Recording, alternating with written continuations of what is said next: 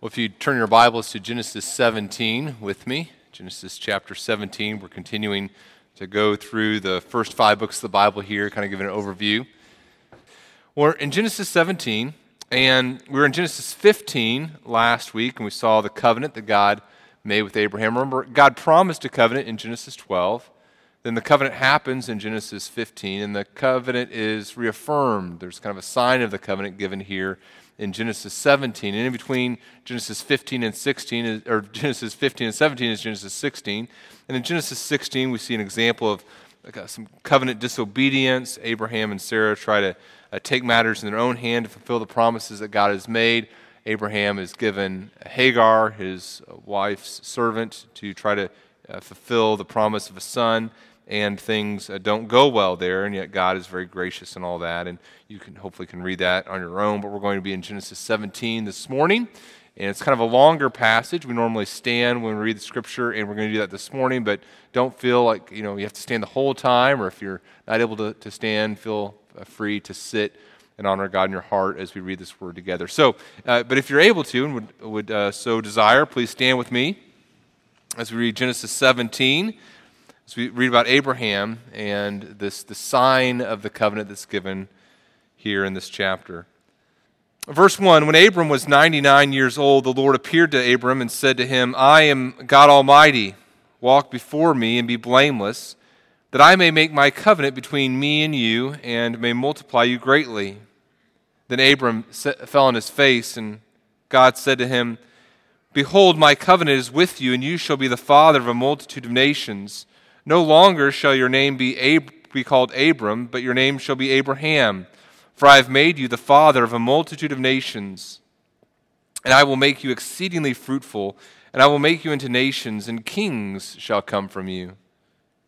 And I will establish my covenant between me and you and your offspring after you throughout their generations for an everlasting covenant, to be God to you and to your offspring after you. And I will give to you and to your offspring after you the land of your sojournings, all the land of Canaan for an everlasting possession, and I will be their God. And God said to Abraham, As for you, you shall keep my covenant, you and your offspring after you throughout their generations. This is my covenant, which you shall keep between me and you and your offspring after you. Every male among you shall be circumcised. You shall be circumcised in the flesh of your foreskins, and it shall be a sign of the covenant between me and you. He who is 8 days old among you shall be circumcised, every male throughout your generations, whether born in your house or bought with your money from any foreigner who is not of your offspring. Both he who is born in your house and he who is bought with your money shall surely be circumcised. So shall my covenant be in your flesh, an everlasting covenant. Any uncircumcised male who is not circumcised in the flesh of his foreskin shall be cut off from his people, and he has broken my covenant. And God said to Abraham, As for Sarai, your wife, you shall not call her name Sarai, but Sarah shall be her name. I will bless her, and moreover I will give you a son by her. I will bless her, and she shall become nations. Kings of peoples shall come from her. Then Abraham fell on his face and laughed and said to himself, Shall a child be born to a man who is 100 years old? Shall Sarah, who is 90 years old, bear a child? And Abraham said to God, Oh, that Ishmael might live before you. God said, No, but Sarah your wife shall bear you a son, and you shall call his name Isaac. I will establish my covenant with him as an everlasting covenant for his offspring after him. As for Ishmael, I have heard you. Behold, I have blessed him, and will make him fruitful and multiply him greatly. He shall father 12 princes, and I will make him into a great nation. But I will establish my covenant with Isaac, whom Sarah shall bear to you at this time next year. When he had finished talking with him, God went up from Abraham. Then Abraham took Ishmael his son, and all those born in his house, or bought with his money, every male among the men of Abraham's house. And he circumcised the flesh of their foreskins that very day, as God had said to him. Abraham was 99 years old when he was circumcised in the flesh of his foreskin. And Ishmael, his son, was 13 years old when he was circumcised in the flesh of his foreskin. That very day, Abraham and his son Ishmael were circumcised, and all the men of his house, those born in the house and those bought with money from a foreigner, were circumcised with him. You may be seated. May God bless us through the reading, teaching, and application of His Word. Let's pray. Heavenly Father, this Christmas we are grateful for your Son, Jesus, for Emmanuel, for God with us. And we think this morning of many who need your presence in a special way. It seems this past month, 2 months, there have just been so many heartbreaking situations of individuals, of families in our churches, and so we would ask for you to be very gracious as you are manifested in their lives. I praise you for how those who are hurting have responded and just the encouragement of them receiving the comfort from you. We are also comforted by, and as they rely upon your Son, Jesus. We would ask, Father, for you to be gracious to us as we look at your word. Help us to know it, to understand it, to apply it. We pray this in the name of your Son, Jesus. Amen. Well, originally, the plan was to do 2 Christmas messages. We're going to do a Christmas message next week, the week before Christmas, and the week after Christmas. And we're going to talk about the incarnation and the miracle of the incarnation, and we're going to talk about that. So 2 Christmas messages. And then, as I was kind of looking through where we were going to be on which day, I realized that Genesis 17 was this week, the sign of the covenant given. And I thought, wow, another Christmas message, because nothing says Christmas like circumcision. And what better way to really get at the Christmas story than to talk here about this issue? No, I'm kind of kidding, but kind of not, right? I mean, I think the more you understand circumcision, the more you understand what it has to do with Christmas. And some of our younger members may be saying, well, I don't know anything about circumcision. And I think it would just, here's kind of here's what you need to know, right? Circumcision was a mark, a permanent mark that was done on the body of a male who was part of the Jewish culture that identified them as a male. And if you have more questions, kids, mom and dad would love to talk with you more about that. But that's what you need to know, permanent mark, right? A permanent mark done to the body of a Jewish male that identified them as a Jew. And some of you may be older and saying, well, I don't understand circumcision either, okay? And it's not unusual in our culture, perhaps, not to understand the theological significance of circumcision. I don't think I've ever heard a message that dealt with circumcision before, or at least not very, very extensively. And in fact, I was talking to a pastor friend this past week, and he told me a story that he assured me is true, that there was another pastor who had a person in his church who was a new believer. And this new believer had been reading through his Bible. He kind of started at the beginning, of course, starting in Genesis, and was trying to read his Bible and be obedient to the Lord, to know what this Christian life was all about. And this guy came to his pastor, and this new believer, and said, hey, I want you to circumcise me. And then the pastor goes, what? And he's like, well, I've been reading the Bible. I want you to circumcise me. And the pastor's like, keep reading, okay? And get to the New Testament. And by the way, just for those of you who might ask me that question, the answer is no. Keep reading, right? But even the Jewish people misunderstood circumcision, right? They didn't understand what exactly circumcision meant. They believed that circumcision was a means of guaranteeing covenant relationship with God, that you entered into this covenant through this, which was actually supposed to be a sign of the covenant. We're going to talk more about that this morning, but here's the main thing that I want you to grasp as we go into this text this morning. What I want you to see is that all of God's revelation about salvation, all of God's salvation history points to one overarching truth, that we must believe in His Son, Jesus Christ, to be saved. Even circumcision points us to that truth. And I hope that you see that this morning as we open God's Word together. All of salvation history, all of God's revelation about who He is and how He has redeemed us and how He's brought us into relationship with us, all of that story points to one major truth, that salvation is only found in the person Jesus Christ, and you and I are to believe in Him. All of salvation history points to that, including circumcision.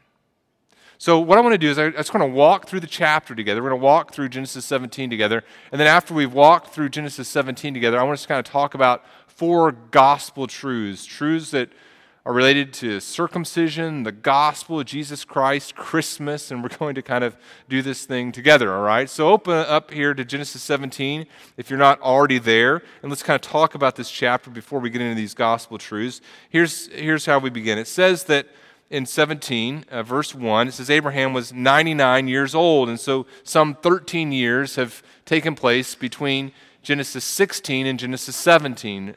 13 pretty long years, probably. In Genesis 15, when this covenant with Abraham was made, Abraham was already pretty old, right? He's in his 80s. And even though Abraham is old, God tells him that I'm going to give you a son, and these descendants are going to be your descendants, and you're going to be a great nation. And that seemed a little far-fetched at the time, right? But what does Abraham do? He believes in the Lord, and the Lord reckons that to him as righteousness. We saw that in Genesis 15. Well, now we're 13 years beyond the chapter that came after that. So Genesis 16 comes, now we're 13 years beyond that. Abraham is now 99 years old. And what before had seemed very improbable now just seems absurd. It seems absolutely absurd. And God appears to Abraham, and he says this in verse 1. I am God Almighty. I am God Almighty. Walk before me and be blameless, that I may make my covenant between me and you and may multiply you greatly. And so he tells Abraham, I'm God Almighty, I'm El Shaddai, and this is the first time that phrase had been used to describe God. I'm God Almighty. I have the ability to do that which I promise, and I am promising this to you. What I want you to do is walk before me. And that phrase, walk before me, was a phrase that a royal personage could use to describe what someone who is representing him should do. So there'd be the royal king, and then his ambassador or his emissary would go before him, right? So that was what someone who would walk before a royal personage would do. They would represent that person. They would be their ambassador. And God is saying to Abraham, I want you to walk before me. I want you to be the one who represents me. And he says, what else? I want you to do what? I want you to be blameless. God has placed Abraham in a very special place in the world, in the ancient world. The land that God has promised to Abraham is right there on the intersections of major trade routes, of major nations and kingdoms empires are going to be on either side of them. There's going to be the Egyptians, and there are the Egyptians there in the east as they grow into empire, and then there's going to be the Assyrian Empire and the Babylonian Empire in the west. And so God is placing Abraham at a very strategic point in the world, a strategic place in the world. He's saying, I want you to be my ambassador. I want you to walk before me. I want people to know Yahweh through you and your descendants, and I want you to live righteously. That's what God is saying. And then what else does he say? He says, I want to make my covenant between me and you, and I want to multiply you greatly. He said, well, hasn't he already done that? No, is this a second covenant? No, this isn't a second covenant. This is God confirming his covenant, ratifying his covenant, and giving him a sign of the covenant. In any human relationship, there are times where we need to define exactly what our responsibilities are. And what God has done here, he said, okay, I promised this to you in Genesis 12. I made a covenant with you in Genesis 15. And now we're going to ratify this covenant, and we're going to talk about what each of our responsibilities are. I'm going to talk about my responsibility, your responsibility, Sarah's responsibility. We're going to talk about Ishmael and Isaac. And God says, we're going to talk about our responsibilities, and I'm going to go first. Look at the text there, and look at what God says he's going to do. God's responsibilities are several parts. The first thing that we see that God has a responsibility to do is he says, I'm going to make you fruitful. He says, verse 4, my covenant's with you. You're going to be the father of a multitude of nations. He gives him a new name here. He says, your name isn't going to be Abram, but Abraham. It means the father of many, or the father of many nations. I've made you the father of a multitude of nations. So he says this is going to be a covenant in which first responsibility, I make you fruitful. It isn't just so you have a lot of kids at Thanksgiving dinner. The purpose is political here. There's a kingdom that's coming. Nations and kingdoms are going to come from you. That's his first part of his responsibility. We also see that God has a responsibility to make this an everlasting covenant. This isn't a covenant that God says, okay, if you do this for a while, I'll be in covenant relationship with you. No, God says this covenant relationship is a permanent relationship. He says in verse 7, I'm establishing my covenant between me and you and your offspring after you throughout their generations, an everlasting covenant to be God to you and to your offspring. It's permanent. So God says, I'm going to make you fruitful. This is going to be an everlasting covenant. And then the third aspect of God's responsibility we see there in verse 8. He says, I'm going to give you land. I will give to you and your offspring after you the land of your sojournings, all the land of Canaan, for an everlasting possession, and I will be their God. Now, as we talk about the Abrahamic covenant, this covenant that God makes with Abraham, we refer to it as an unconditional covenant. God has sovereignly promised these things to Abraham in Genesis 12. He covenants with him in Genesis 15. There's no stipulation placed upon Abraham. And then here he says, this is what I'm going to do. There's a certainty to it. And then at the same time, though, look at verse 9. And several times in this chapter, God's going to say, and as for, and he's going to say someone else's name, like as for you, as for Sarah, as for Ishmael. He's going to talk about how they fit into the covenant. And in verse 9, God tells Abraham that he has some responsibilities for him. Now, what does this mean? Does this mean that God has said, I'm going to do this, and now he's placing some conditions on it? He said it was unconditional, and now there's some conditions placed on it afterwards? I don't believe so. I believe there's a tension here between God's divine sovereignty and human responsibility, a tension that plays out even in our salvation, right? What God is saying to Abraham is, I've sovereignly ordained that this is what's going to take place. But you still have responsibilities in this covenant relationship. And in my sovereignty, in my care for you, not only have I sovereignly ordained the end of how things are going to play out, I've also sovereignly ordained the means by which I'm going to bring these things to fruition. So now he tells Abraham what his responsibility is, and look at that in verse 9. He says, as for you, you shall keep my covenant, okay. You and your offspring after you, okay, so there's this long-term obligation that they have to be in relationship with God. And then he tells them the content of what he's asking him to do in verse 10. Here it is, verse 10, every male among you shall be circumcised. He tells them in verse 11, it's a sign of the covenant. You shall be circumcised in the flesh of your foreskins, this permanent mark on the body of all males who would be his descendants. He says, and it shall be a sign of the covenant between me and you. Now, what does that mean, that it's a sign of the covenant? That's a very important word there, sign. It means that circumcision isn't the covenant itself, right? It's a sign of the covenant. We're going to look at Romans 4 later this morning, but let me just kind of read Romans 4:11. It says that Abraham received the sign of circumcision as a seal of the righteousness that he had by faith while he was still uncircumcised. The purpose was to make him the father of all who believe. Now, what this means is that circumcision was not the covenant itself. It was the sign of the covenant. Every Thanksgiving, or most Thanksgiving, the family and I will travel down to Texas, and there's kind of like little spots that we kind of look for on our journey to Texas, little cities that were kind of, I don't know, just kind of cities appeal to me for different reasons. And one of the cities I've always liked is Joplin, Missouri, for example. And I like Joplin because it's not Oklahoma, and being from Texas, it's not Oklahoma yet. And so you kind of look for these different signs, and you see, okay, Joplin. I'm kidding, those of you from Oklahoma.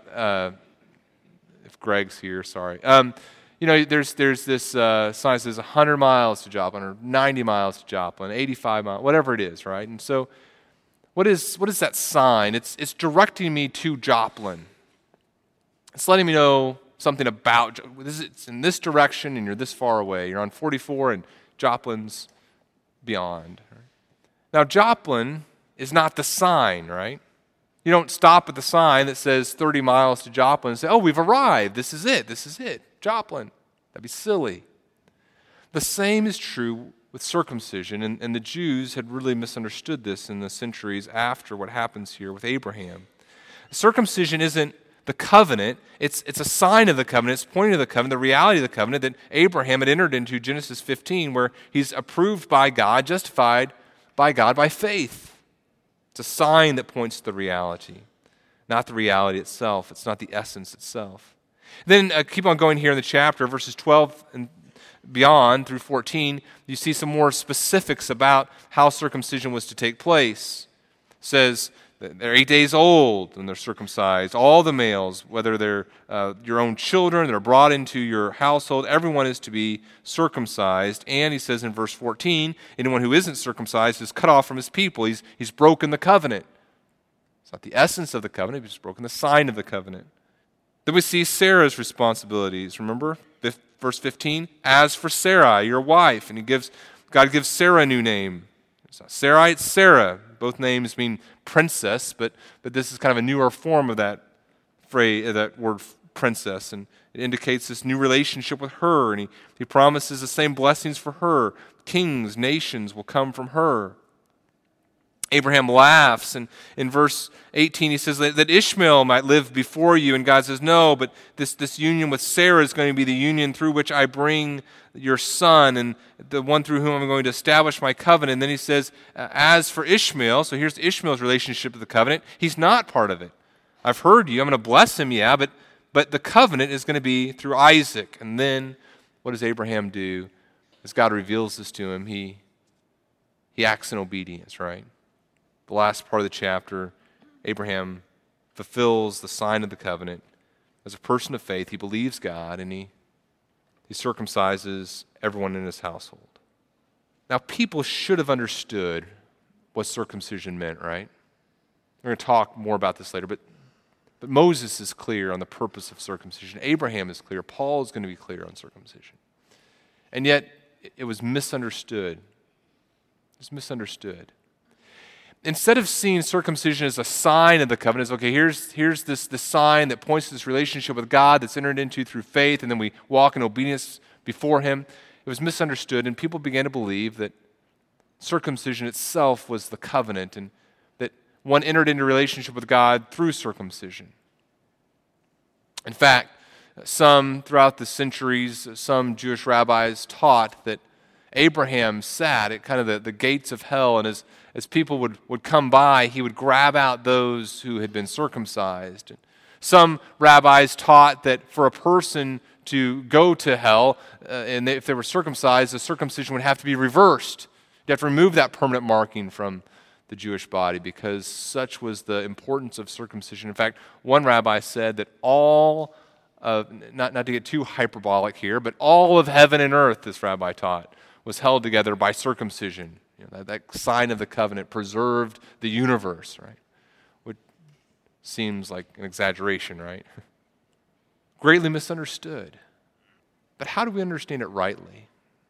As Christians, coming to Genesis 17, people who are not part of the Jewish faith, those of us who believed in Jesus Christ, we've been told that circumcision is not necessary for believers. How do we interact with what's happening in Genesis 17, especially on December 13th when we're supposed to be talking about Christmas, right? Let me give you four gospel truths four truths that are related to the gospel that deal with circumcision here. Here's the first one. Here's the first one. So we talk about the gospel, Christmas, and circumcision. Number one, circumcision marked out who was and who wasn't part of God's covenant community.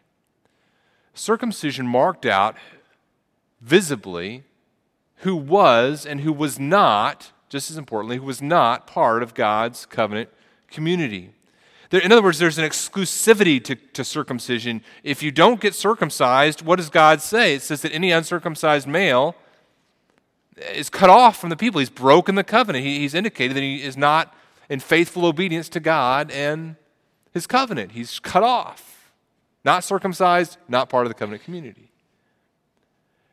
At the same time, and we're going to see this more as we go through the Pentateuch, So there's an exclusivity, there's boundaries drawn to say you're out of the covenant community, but the cool thing is there's also inclusivity. In other words, you're out of the covenant, but you can become part of the covenant community through a visible means. God tells Abraham, look, I want you to go before me, and he doesn't say, I want you to go before me so you can go around telling everyone how lucky you are and how poor they are that they don't get to be in a relationship with me. No, he says, I want you to go before me so that other people can know how they can enter into the covenant community. Remember, God strategically places Abraham at the intersection of the world there so that kingdoms can know about Yahweh God. It's not accidental. It's not happenstance. It's part of God's sovereign plan. God wants Abraham to go before him to walk blameless. He wants his descendants to do the same so that people can worship Yahweh God. And circumcision is a visible means so that people can, in, out. This person, Jew, this person, not. There's an exclusivity and yet an inclusivity as well. A couple weeks ago, I was going out to dinner and ice cream with my youngest daughter. We kind of have a special daddy-daughter time there. And as we were going out for ice cream, I had been told by the rest of the family that some of the best ice cream in the area where we were to get was Costco ice cream, which seemed not true to me. But we're there in East Peoria. I said, okay, we'll go to Costco. And I had never, up until that night, a few weeks ago, I had never stepped inside a Costco before. Nothing theologically wrong with it, just it's shopping. And I knew, though, that you needed a membership card to really be able to explore the beauty that is all of Costco. But I also knew that you could get ice cream without it. So we walk into the store there, and there's I look to the left and it says exit. And so, okay, I probably shouldn't go in there. And then you see another sign that says entrance or enter or something like that. And so I start walking that way, and security caught me, and they tackled me to the ground and said, "Excuse me, where's your Costco membership card?" And I said, "I don't have one." They said, "Get out of here. You're worthless." And they didn't literally do that, but emotionally they did that to me, and very traumatic. And my daughter who knows the ins and outs of Costco is back there going, "Oh, Dad, this is so embarrassing." And she's like, "Dad, the ice cream's over here."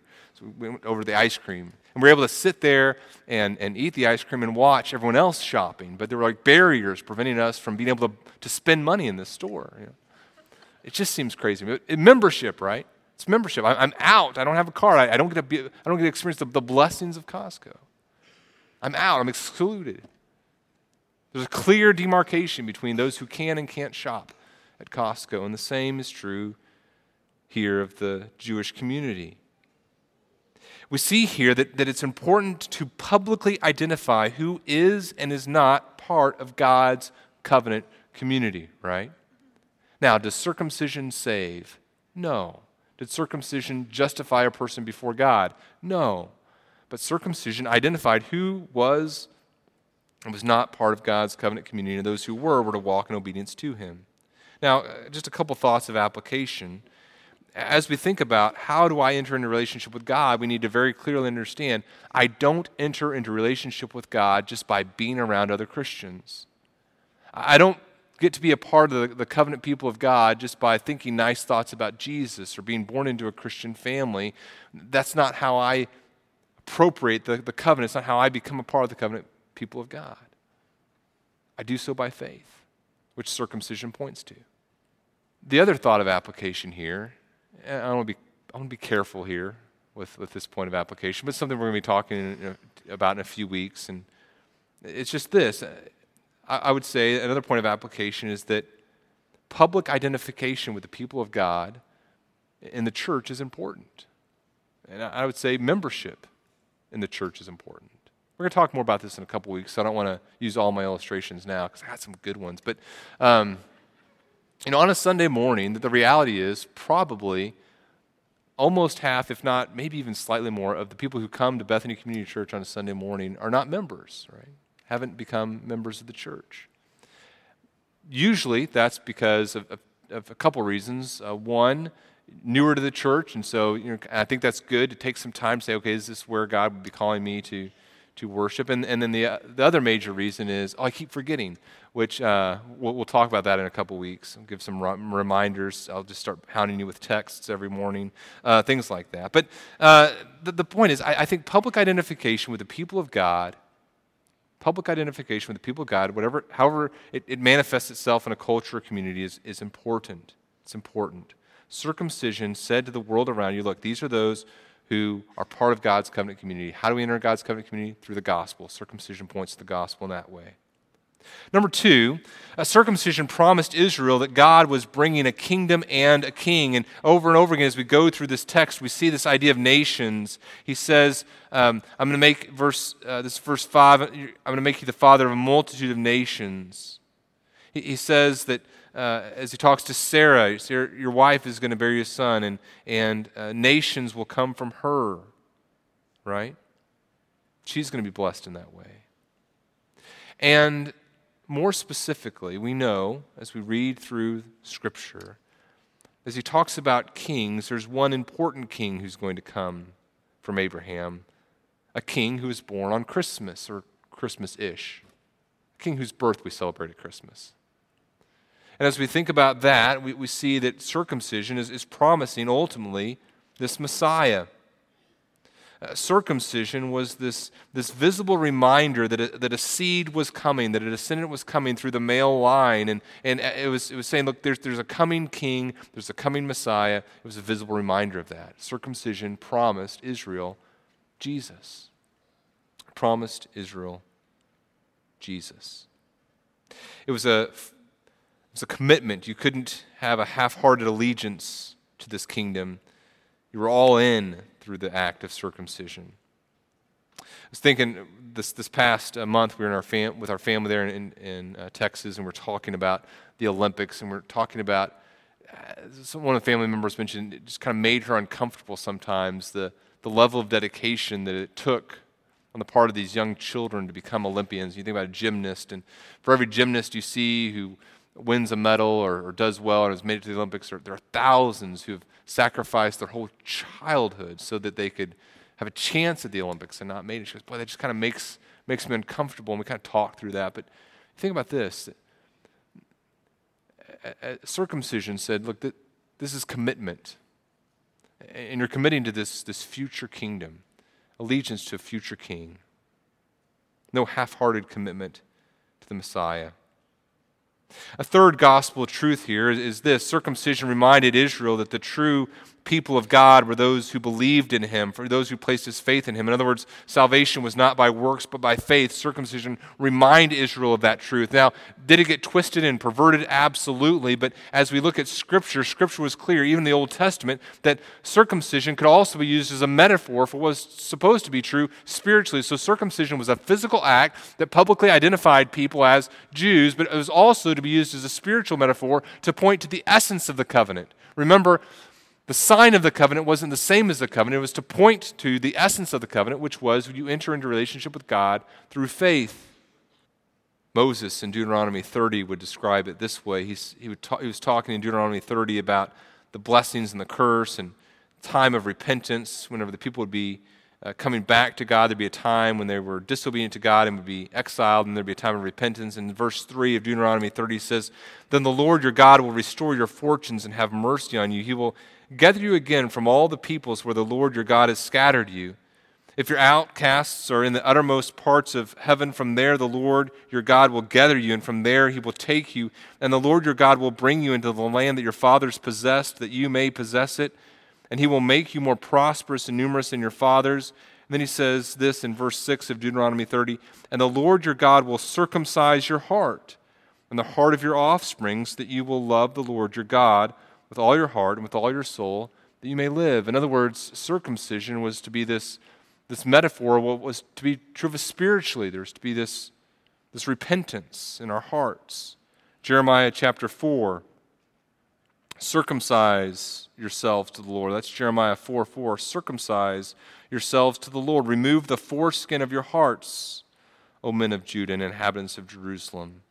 Jeremiah chapter 9, he talks about the nations and their disobedience to the Lord. And he says, all all these nations are uncircumcised. And he says, and all the house of Israel are uncircumcised in their hearts. Circumcision was to be this reminder of what had taken place in Abraham's life. And even as one thought about the act of circumcision, it was to point people to the reality that they were to place their faith in Jesus, to place their faith in the coming Messiah, to place their faith in God in order to be just before Him and then to walk in obedience. In fact, turn your Bibles to Romans 4. And we see here in Romans 4 this fleshed out more fully. Romans 4, we were in it last week. It's an extremely powerful passage to understand the meaning of Abraham's life. And we come to Romans 4, and we looked at the first 7 verses, especially kind of talking about Abraham being justified by his faith. And then you come to verse 8. And he says, is this blessing, and the blessing he's talking about here is the blessing of righteousness. And remember in chapters 1, 2, and part of 3, he's been talking about the need for righteousness and then how it comes by faith. And then he says, is this blessing, the righteousness that comes through faith, is it only for the circumcised? In other words, can only the Jews get this salvation? Or is it also for the uncircumcised? We say that faith was counted to Abraham as righteousness. How then was it counted to him? Was it before or after he had been circumcised? So Paul's saying, look, here's the logic. We're saying that Abraham was justified by faith. Now, who gets this righteousness? If people are justified by faith, who gets it? Is it just the Jew or is it everybody? When did Abraham receive this righteousness? He says it was before he was circumcised, verse 10. He received the sign of circumcision as a seal of the righteousness that he had by faith while he was still uncircumcised. The point was to make him the father of all who believe without being circumcised, so that righteousness would be counted to them as well. In other words, Genesis 15, in which Abraham is declared righteous, comes before Genesis 17, in which circumcision takes place. What that means is that a person doesn't need to do anything to be justified, Paul is telling the Jews, and I'm telling you. Because many of us are tempted to believe that there are 2 or 3 things that we must do in order to really be right with God, right? For the Jew, it was circumcision. The Jews, and remember in the book of Acts, they're struggling to understand the gospel. Like, okay, I get it. Believe in Jesus. They say, believe in Jesus. Peter says, believe in Jesus. And then then there's this idea of, and you don't have to be circumcised? That, I don't know. I mean, I know, believe in Jesus, yes, but also you should probably be circumcised. You should definitely be circumcised. You need to become a Jew. Believe in Jesus, yes, but also be circumcised. Peter struggles. Paul talks about having to confront Peter in Galatians. We talked about that last week. There are 2 or 3 things that are on your list, right? Yeah, believe in Jesus, but there's 2 or 3 things that you also need to really do if you're going to be justified before God. A person cannot be justified before unless they also do something about reading the Bible or something about praying a certain time. Do these things and be justified. Circumcision is a sign, it's not the essence. The Jews had misunderstood it. They'd seen the sign that said Joplin 30 miles, and they just camped out there and said, I love Joplin. It's like the little wrapper on a 2-liter bottle of Coke, right? It says Coca-Cola Classic, and it's a label that says what's inside the bottle. The Jews had taken off the label and said, look, here's Coca-Cola Classic. It's not the essence of the covenant. It's just a sign that points to it. It says this is what it's all about. Circumcision was to be a reminder. Hey, Israel, remember Abraham. And remember what he did. Remember what he did in, I wouldn't say Genesis 15, but Genesis 15 that caused him to be righteous before God. He believed in God. He believed in God's promise concerning a seed, concerning a son, concerning a descendant. You need to believe that as well. Here's a sign of that. But they missed it. But it's so very, very clear in Scripture. You're saved by faith and not works. It's hard for us to accept that, but it's so, so true. It's the gospel. Just this past week, I've mentioned there have been so many families who are struggling. I was talking with one family who had a family member some health problems, and they were wrestling with whether this family person had truly placed their faith in Jesus Christ. And they didn't know, and I don't know, of course, but we just thought about this truth here in Scripture, this truth that we see in Deuteronomy. Remember, we looked at Deuteronomy 30, and that faith isn't some work we do. Salvation isn't something we do in order to be found acceptable to God. Faith is simply trusting in God. We talked about this family member and said, there's no work this family person has to do in order to be found right before God. All they must do is place their trust in Him. Deuteronomy 30, we read the first 10 verses or so. Verse 11 talks about this commandment. He says this commandment, and we think sometimes about Deuteronomy, all these laws, and listen to what Moses says about the law. He says this commandment that I command you, it's not too hard, it's not too far off.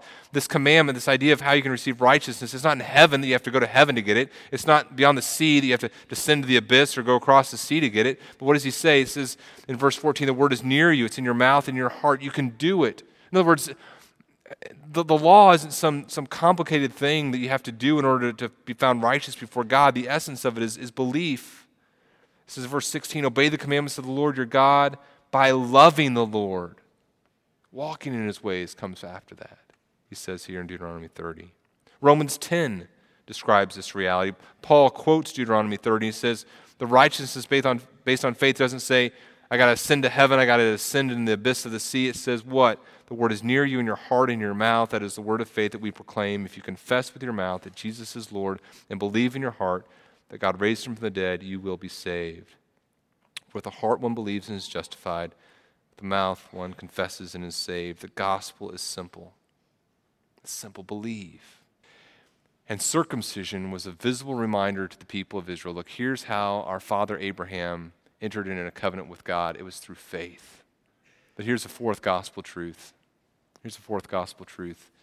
Circumcision called God's people to covenant obedience.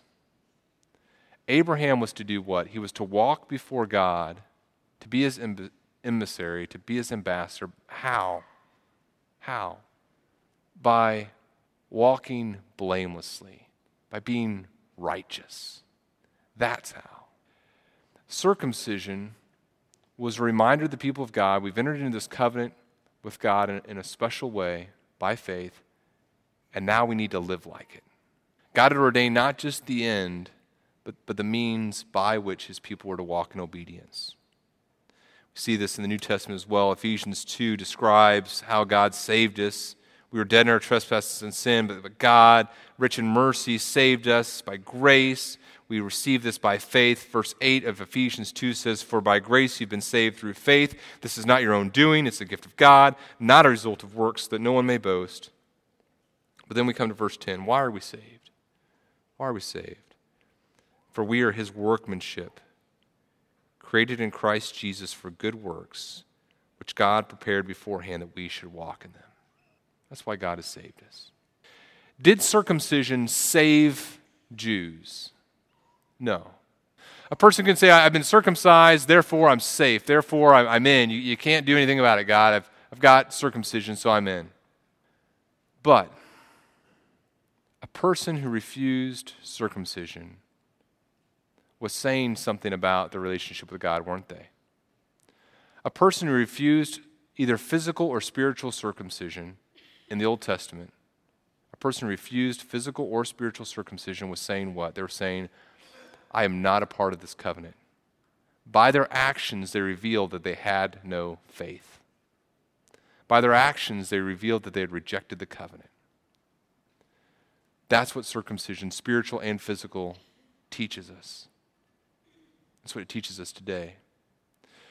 You and I are not saved by works. We're not saved by baptism. We're not saved by any sort of outward thing that we can do. We're saved simply by faith. And yet, what does disobedience reveal? Continued, persistent, willful disobedience without a desire for repentance reveals that we have not entered into the covenant community through faith. And that should be a very scary thing for us as we think about the state of our souls. Brothers and sisters, how beautiful is God's word, right? How beautiful that all of salvation history, every aspect of God's revelation of himself to us, points to one overarching truth: the beauty of his Son, Jesus, and the necessity of living life by faith in him. All of salvation history points to that, even circumcision.